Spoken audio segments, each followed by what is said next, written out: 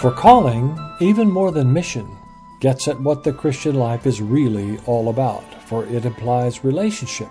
God calls a people to himself, and in him they find all they need for blessing, growth, and ministry, as day by day he speaks to them and calls them to continue on their journey into him, to increase in him, and to make him and his kingdom known. Welcome to the InVerse Theology Project. I'm your host, T.M. Moore. This is Volume 13, Number 5, Practical Theology. How can we know God? How can we know God's will for our lives? How can we serve him faithfully and fruitfully? Well, the answer to all these questions is the same. God calls us. The Christian life is a life of responding to God's call. He calls us by his word and spirit to follow Jesus, and as we do, we find fullness of life and understanding into all things. But how does calling work? That is, what can we do to learn whether something we're doing or are inclined to do might be God's calling for us? Well, this is a very practical concern, and that's why we take up the question of calling within the category of practical theology. Our focus in this study will be on Scripture and poetry to discern the ways God calls certain of his servants to the work of composition. Along the way, we'll gain some insights into how calling works, and this should help us in discerning God's calling on our lives at various levels. So here is part 1 of Scripture and Poetry, an essay in calling. The way a Christian thinks about the life of faith determines how he lives that life and how he practices what he believes. One may, for instance, hold the view that life eternal, once received, is little more than holding on against the pressures of the world, the flesh, and Satan till the Lord returns to take us to our home with him forever. Such a view can lead one to a rather passive life of following the Lord with little risk, a minimum of discipline, and not much striving to improve in grace and in the knowledge of the Lord. Once life in Christ has reached a state of good enough, there's not much else to do but keep the faith according to one's own convenience.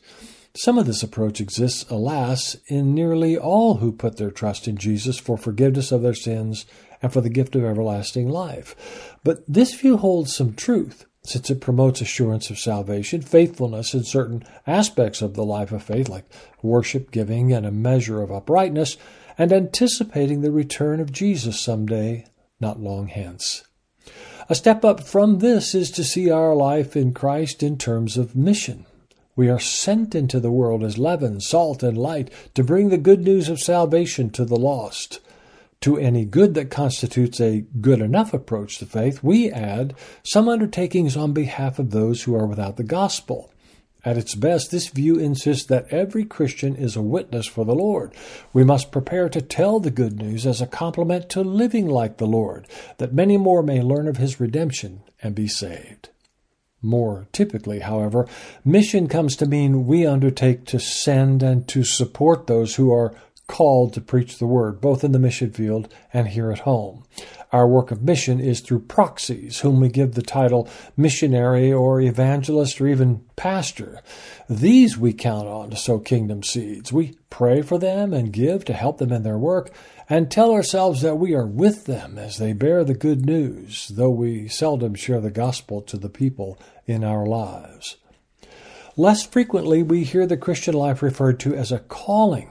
Right away, however, this view makes us think about some special class of Christians, those who have received some calling from the Lord to preach his word or undertake some other form of full-time ministry.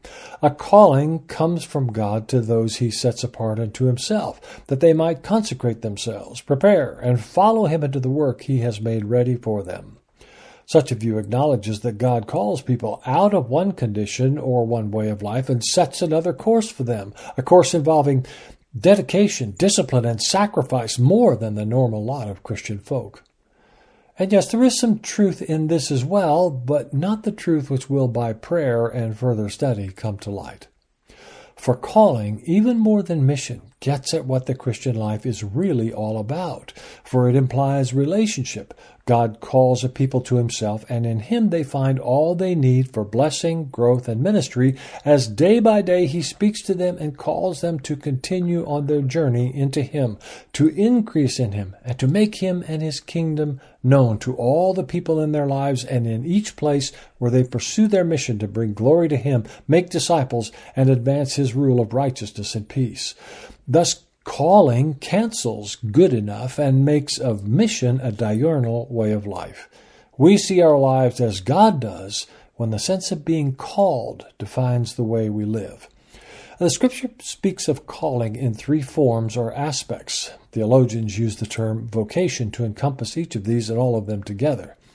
In each case, the Lord speaks by his word and spirit to the soul of one of his elect to give instruction, guidance, counsel, and commands specific to each individual saint.